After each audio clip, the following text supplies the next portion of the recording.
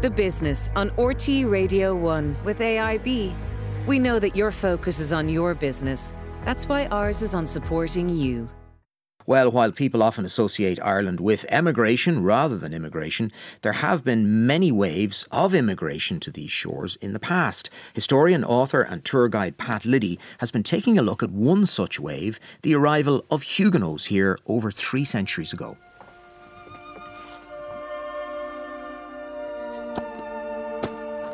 Every so often, as I walk down a street in Dublin, I'm reminded of a group of people who arrived here in the late 1600s, fleeing persecution. The Huguenots fled France after decades of massacres, restrictions on their occupations, and on their rights to worship. The Dragonnades in the 1680s had used brutal means in an attempt to convert these Calvinist-inspired Protestants to Catholicism. Many decided to leave for sympathetic Protestant countries, including England and the English-controlled areas of Ireland. So up to 10,000 settled in Ireland, mostly in Dublin, Cork and some smaller regional towns. Some people in parts of the country, already devastated by various plantations and the Cromwellian and Williamite wars, felt that the arrival of these refugees would only add to their woes and opposed their settlement.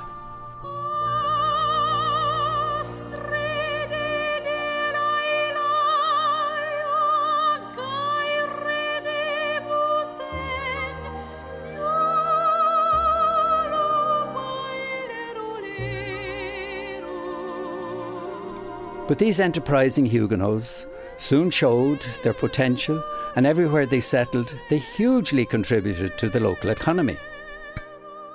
The Liberties of Dublin, where several thousand Huguenots had established themselves, soon benefited from the Huguenot skills in wool and silk weaving, lace and glove making, tanning, watchmaking, and silver and goldsmithing.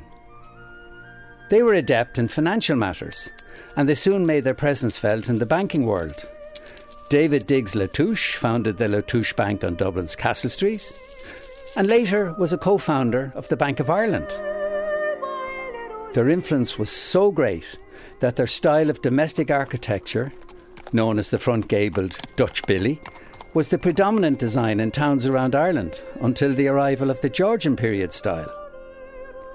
James Gandon, architect of the forecourts and the Custom House, was arguably Ireland's most famous Huguenot. Writers of Huguenot descent included Sheridan Le Fanu and Samuel Beckett.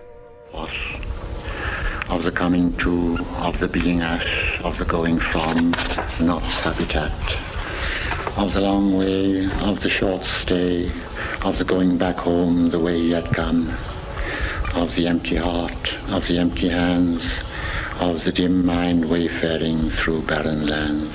Several hundred thousands of Irish people are now happily descended from these one-time French refugees. They left location names such as French Church Street in Cork, and in Dublin we have Delir Street, Digg Street, Latouche Bridge, and French Walk, which was a former pathway in St. Stephen's Green. And close by, the Huguenot Cemetery is a beautiful spot hidden behind railings on Merrion Row, wildflowers peeping up among the headstones, reminding us all of our mortality.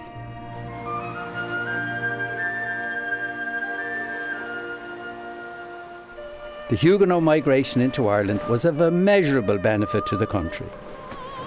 It makes you wonder if the present waves of frightened citizens from war-torn countries might also prove to be a valuable part of a new Ireland.